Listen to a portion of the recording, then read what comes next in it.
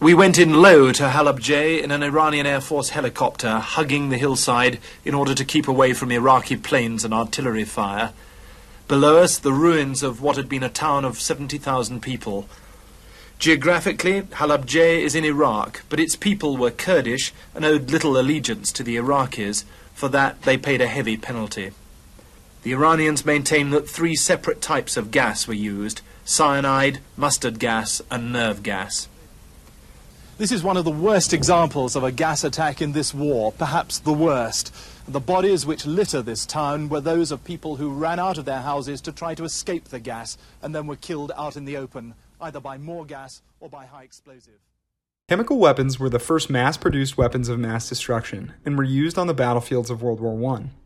Even though their use was banned after that war, they were still being produced and stockpiled by nations around the world, including the United States, before being fully banned by the International Chemical Weapons Convention in 1997. And yet, despite having been outlawed and removed from global arsenals, chemical weapons attacks by both state and non-state actors have continued well into the 21st century.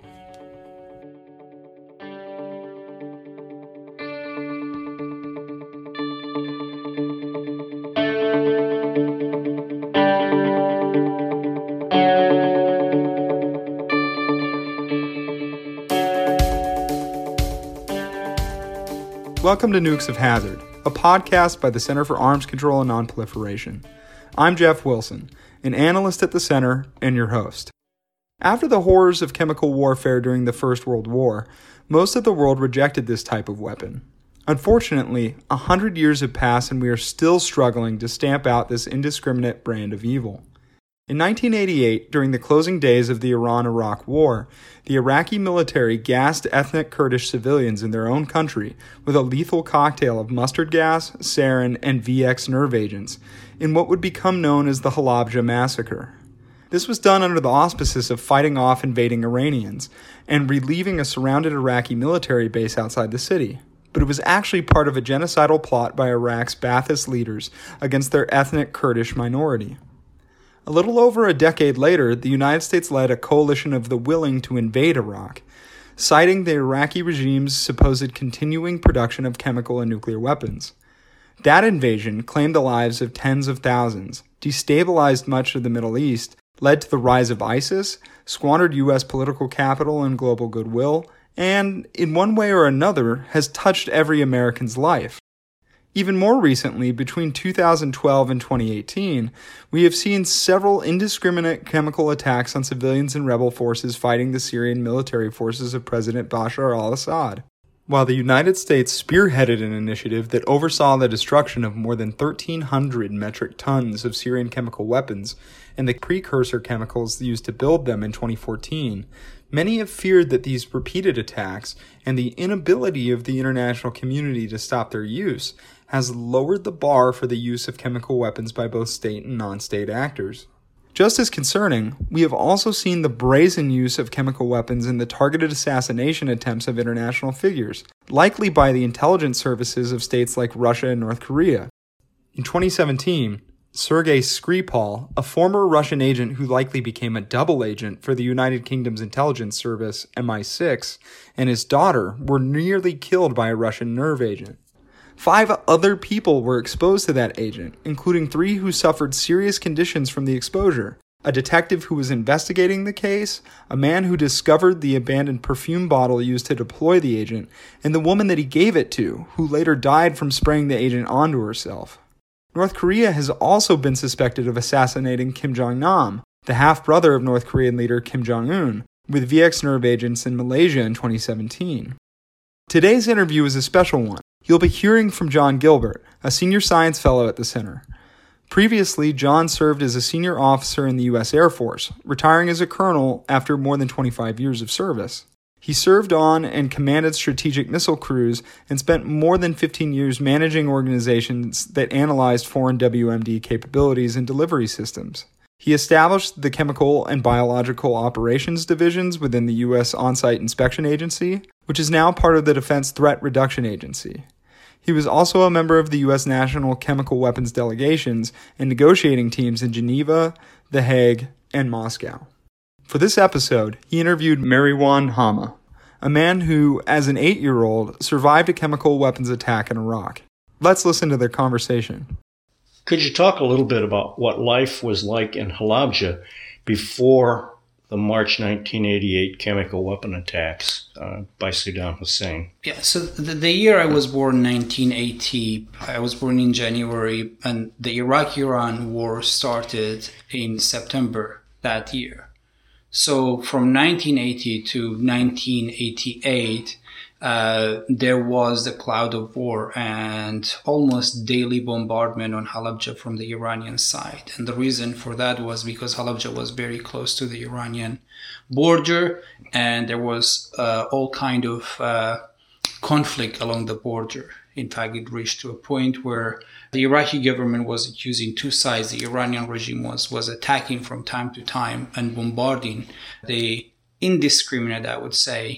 indiscriminately in the town of Halabja and other areas. And also there was activities of the Kurdish Peshmerga along the border against the Iraqi forces. So, and that is, with the time passing, that got more intensified, and it got to a point when the Iraqi government relocated or resettled most of the people from the villages around Halabja, hundreds of villages, and they destroyed the villages so that they can prevent, because they were accusing the villagers of sheltering the Peshmerga forces during that time. So they raised the villages to the ground, and they relocated the population to Halabja. So within those years from 1980 to 1988, the population in Halabja ballooned from like 30,000 people to an estimated about 75,000 people.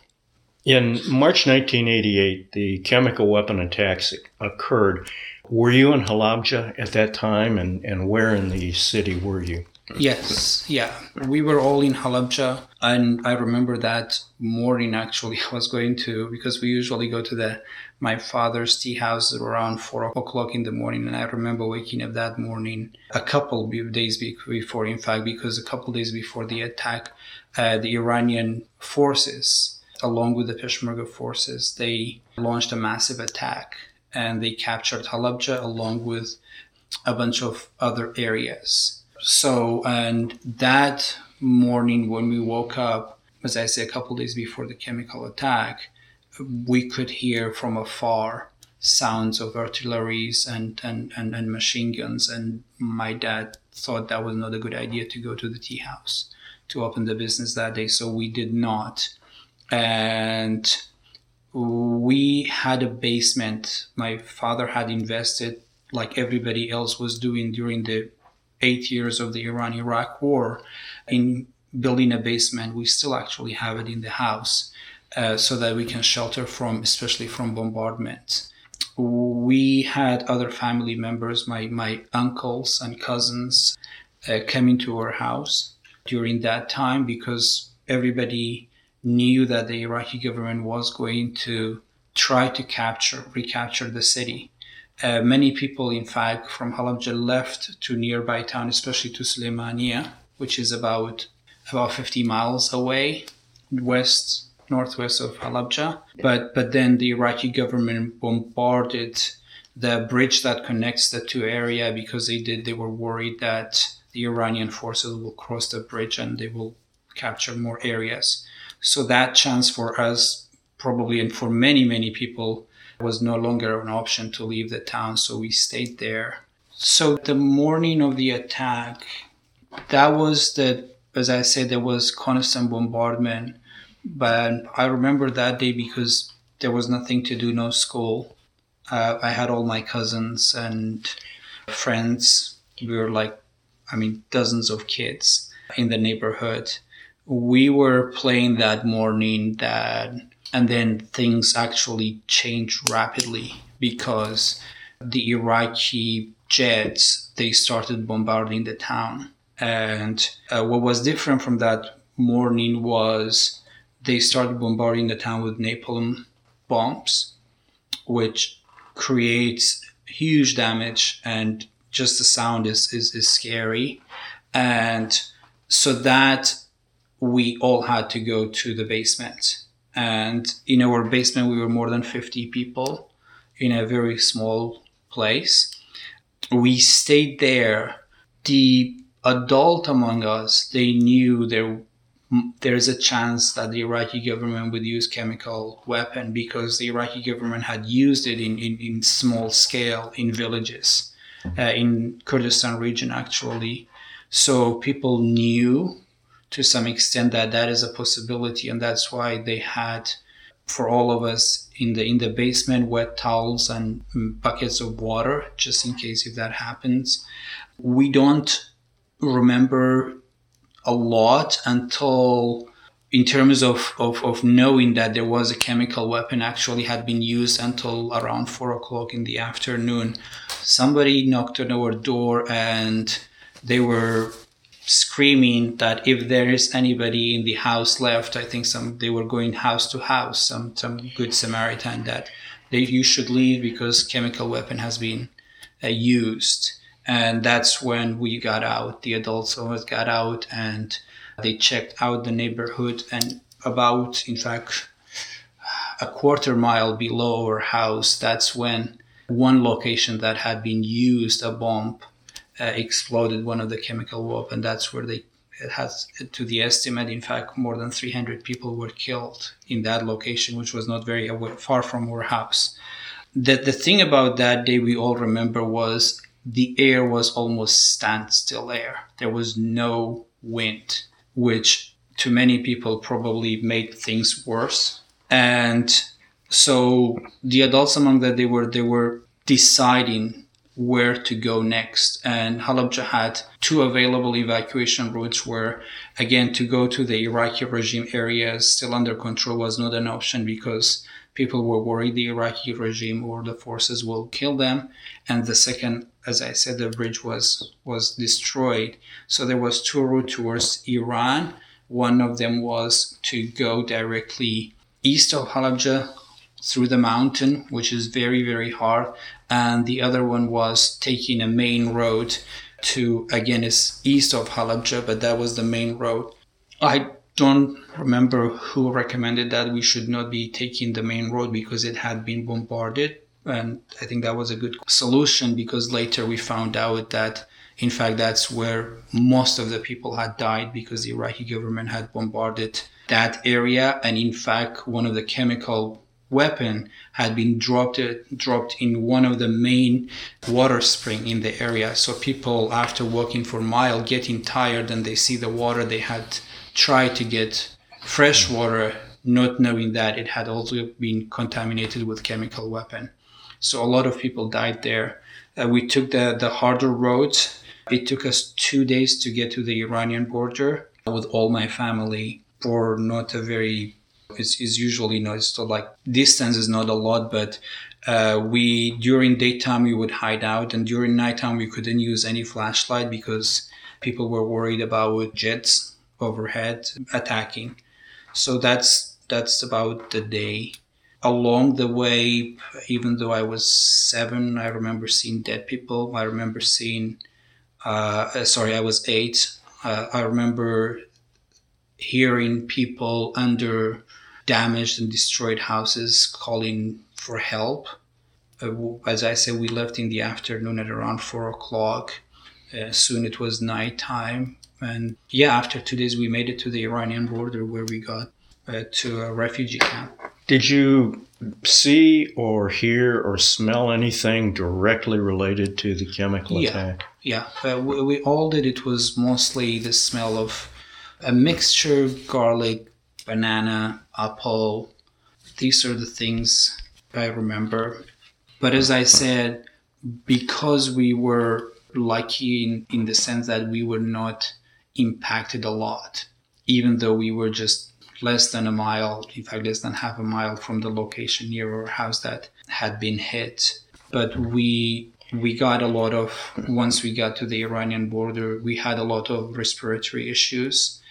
A couple of distance relative actually of mine, they temporarily lost vision, but skin issues. One of my sisters, she got a huge pimple on her head. It took months for the doctors to remove it. I mean, one thing I remember vividly about us, all of us, getting respiratory issues, I remember that we literally brought by boxes of medicine for the family. They will give us at the hospitals and pharmacies in Iran, because we were so many and so many of us needed. Like basically it was wholesale syrups for respiratory issues to deal with. During the attack, that day, I lost my uncle from mother's side, my mother's brother, and 3 of his kids. After months, we found 2 daughters and a son. We found a son. He was 8 years old then. We found his body in an Iranian hospital in Tehran, in the capital. But to this day, we have not found the remains or what happened to the 2 daughters and my uncle. You mentioned that you had some respiratory issues and that a sister had some other health issues. What other health issues are you aware of in people who survived the chemical attack? Yeah, the one I personally suffered was, again, part of my family, was the respiratory issues. It took weeks until we got back. I mean, I don't have any details, or we don't have any medical records basically to see what happened. And I assume it's because we were not alone.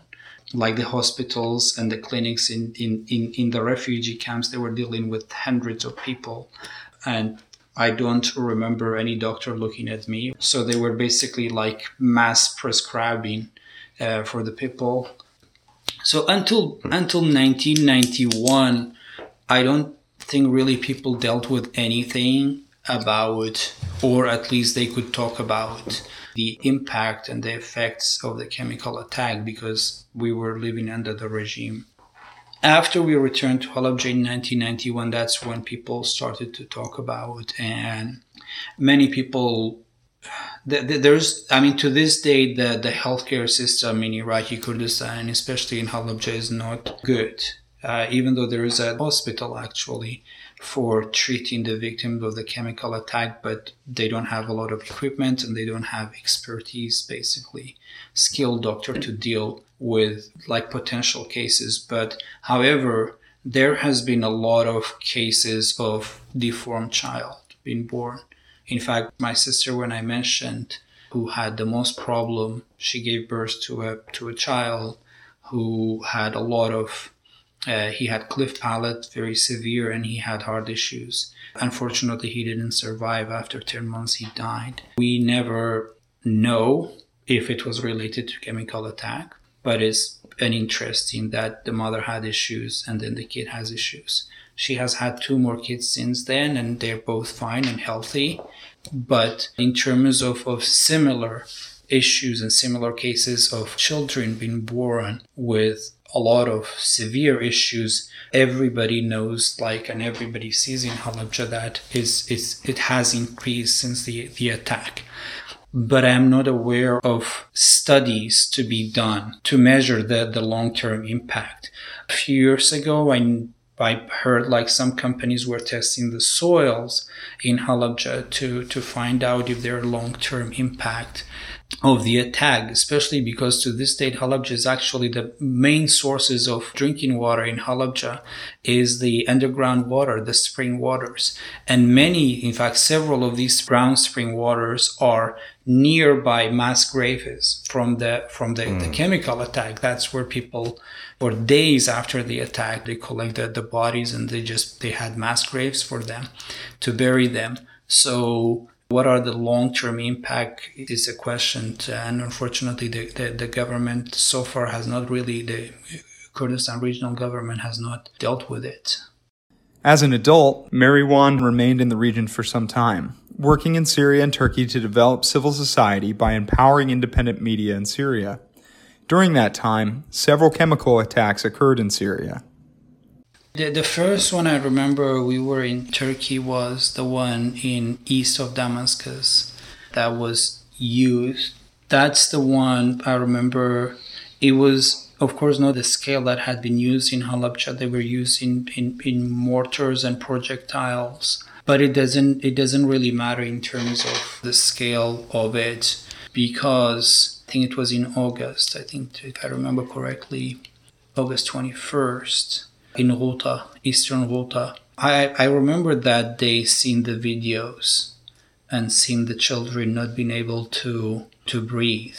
And again, it brings back all the memories from years ago that I thought I had kind of sealed it. To see a government, again, just like happened in Iraq, or a regime or a leader, using that kind of indiscriminate attack and that kind of brutal kind of weapon against its people is just, there is no word to describe it. And I remember that day and days after, and to this day, it just makes me really, really angry.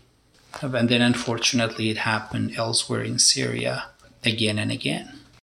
In your view, how could the international community have done a better job of responding to the chemical attacks that occurred in Syria? So to be honest, that was always my frustration, because having known what happened in Iraq, I was never convinced that Syria really, quote unquote, got rid of all the weapons, because even if the regime gets rid of all the weapons they have, I mean, the skills were still there and the expertise were still there. So they could easily do it again. They could easily produce it again. So that was always my concern with Syria, or in a big country like Syria, or even in Iraq. How are you sure that the government has gotten rid of everything they had, right, in terms of their stockpile? And so those are the questions I always had. And I think the fact that Syria, after delivered or promised to destroy everything, was able to use it again in elsewhere. So it kind of proved, at least in the case of Syria, that they either didn't get rid of everything or they still had the resources to easily build weapons again. I'm not sure what kind of weapons they use. I think mostly they were chlorines and other attacks. I haven't seen reports on exactly what kind of chemical agents they use.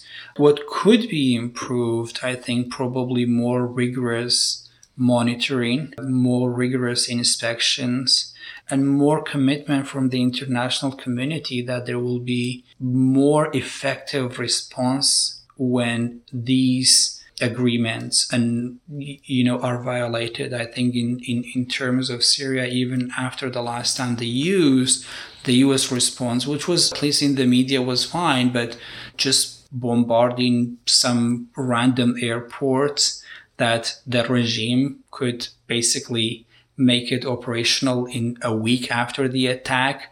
That's the response. I don't think that was adequate for the level of the violation that the regime was carrying out.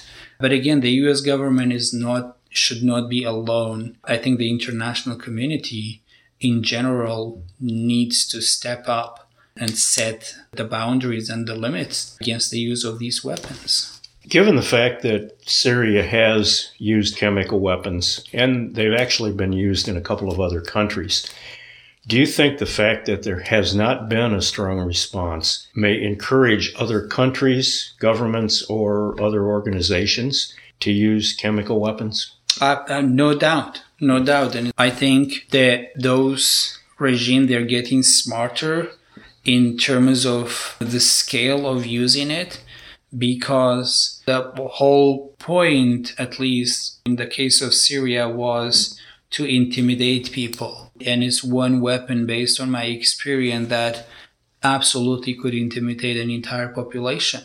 So every time a regime is using a chemical weapon and it goes unpunished, it encourages the same regime and other regimes to follow suit. If in 2015 and 16 there was more like fierce response to what Syria did, I'm not sure, but it could have basically kind of made the regime to reconsider its position and its stance, how often and if it can again attack people.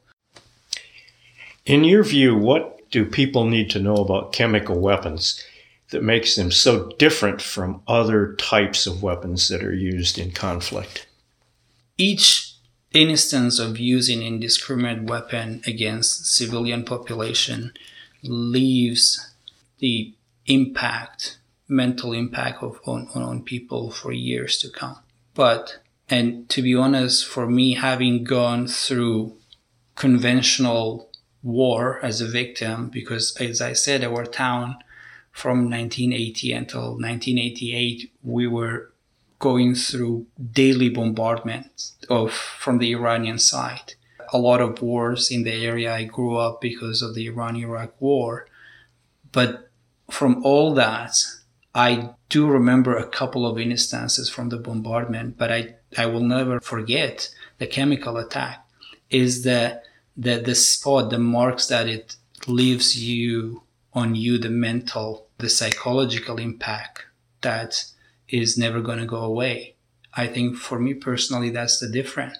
And I don't think anybody has gotten over it. And especially as I was talking about with, all the questions we still have and we cannot find answers. So, as I say, I don't want to compare what people go through. War is absolutely horrible. But I think, at least for me and probably others, the use of chemical weapon, the indiscriminate, basically, way of attacking people and the absolutely horrible way to die is just quite bad. What's your opinion about the fact that there was a long wait for justice before Saddam Hussein and his cousin Chemical Ali were actually caught? I mean, I was happy when they caught, and everybody was happy when they caught. I have no doubt. I mean, people, victims of their brutality. But I don't know how to put it, but it's also like in terms of really justice get done, I would not call it that way, because Saddam was not tried for the chemical attack. He was tried for an assassination against him. So the victims of the chemical attack, they really didn't have a day in court to talk about what happened, to hear Saddam talk about it. So it is, I mean, he got what he deserved, I think, but I would not call it justice. And then the same thing goes for Chemical Ali. The death is one part of it, and I think the recognition and for the victims to have a day in court where they can discuss what they went through and what it was like to go through and have some answer for why this happened. I mean, to this day, people like me and everybody else I know we are struggling with this question, why did it happen? And these are the things that I don't think the victims, anyone has really gotten an answer so far. If you could tell people what the most important thing they should know about chemical weapons is, what would that be? I think you don't want even your enemy to go through it. I would say that. The fact that you're basically in many cases, I've been told, is to have people slowly die for no apparent reason other than that you're breathing. And that's a normal thing, like everybody, we are doing it every single second of our life. But then all of a sudden, you just take that breath of air and it kills you and you cannot do anything about it. Just knowing that, that's just a very, very gruesome and horrible way. And it's, as I said, it's not, in other wars, you have collateral damage, but in the chemical attack, in chemical weapon, they don't know the difference between a children and an elderly, a woman and a man, innocent or not innocent. So it's just everybody is a target. Well, thank you very much for sharing your time, your memories, and your opinions. Thank you. Wow. What a sad, powerful, and incredibly important human story. Thank you so much to Mariwan for sharing that powerful part of his life, and to John for asking such thought-provoking questions. Too often, the real and potential effects of weapons of mass destruction are trivialized, codified and dehumanized into data that strips them of their real and emotional toll. Mary Wan's account of what it was like to be the target of weapons of mass destruction. The terror, panic, and the lingering effects of exposure to those weapons are important for us all to remember. We also need to remember that Mary Wan was gassed by his own government. This action, which was part of a coordinated effort to eliminate the ethnic Kurdish minority from this part of Iraq, was done under the cover of a callous military strategy, trying to halt an Iranian advance through that part of the country. To dive into this just a little bit more, I think that this tale and others like it can help illustrate that by merely possessing weapons of mass destruction, we can normalize their use. With unreliable or cruel leaders at the helm, using WMD during times of crisis or for leaders' own vile purposes becomes possible. It's sort of, if we have these weapons, why can't we use them? It is also important to remember that these weapons are still out there and in troubling quantities. Some nations, like North Korea, are not party to the Chemical Weapons Convention, while Syria, which had all of its declared chemical weapons destroyed in 2014, seems to have also held on to undeclared weapons or chemical precursors, as further chemical attacks have been carried out in that nation's ongoing civil war. The United States, which once maintained one of the largest contemporary stockpiles of chemical weapons and led the fight to create the CWC, has actually fallen behind its commitments to destroy our own chemical weapons. The original deadline for the complete destruction of our chemical stockpile was in 2007, but the process was slowed over safety concerns. After receiving an extension of 5 years from the Organization for the Prohibition of Chemical Weapons, we are still not finished. As of today, our destruction operations are not planned to be completed until 2023. It is clear that despite all of our efforts, Mary Wan's story shows that even today, the unspeakable horror of chemical weapons attacks remains. But we can change that. Together, we can demand that our leaders finish the job and finally eliminate chemical weapons worldwide.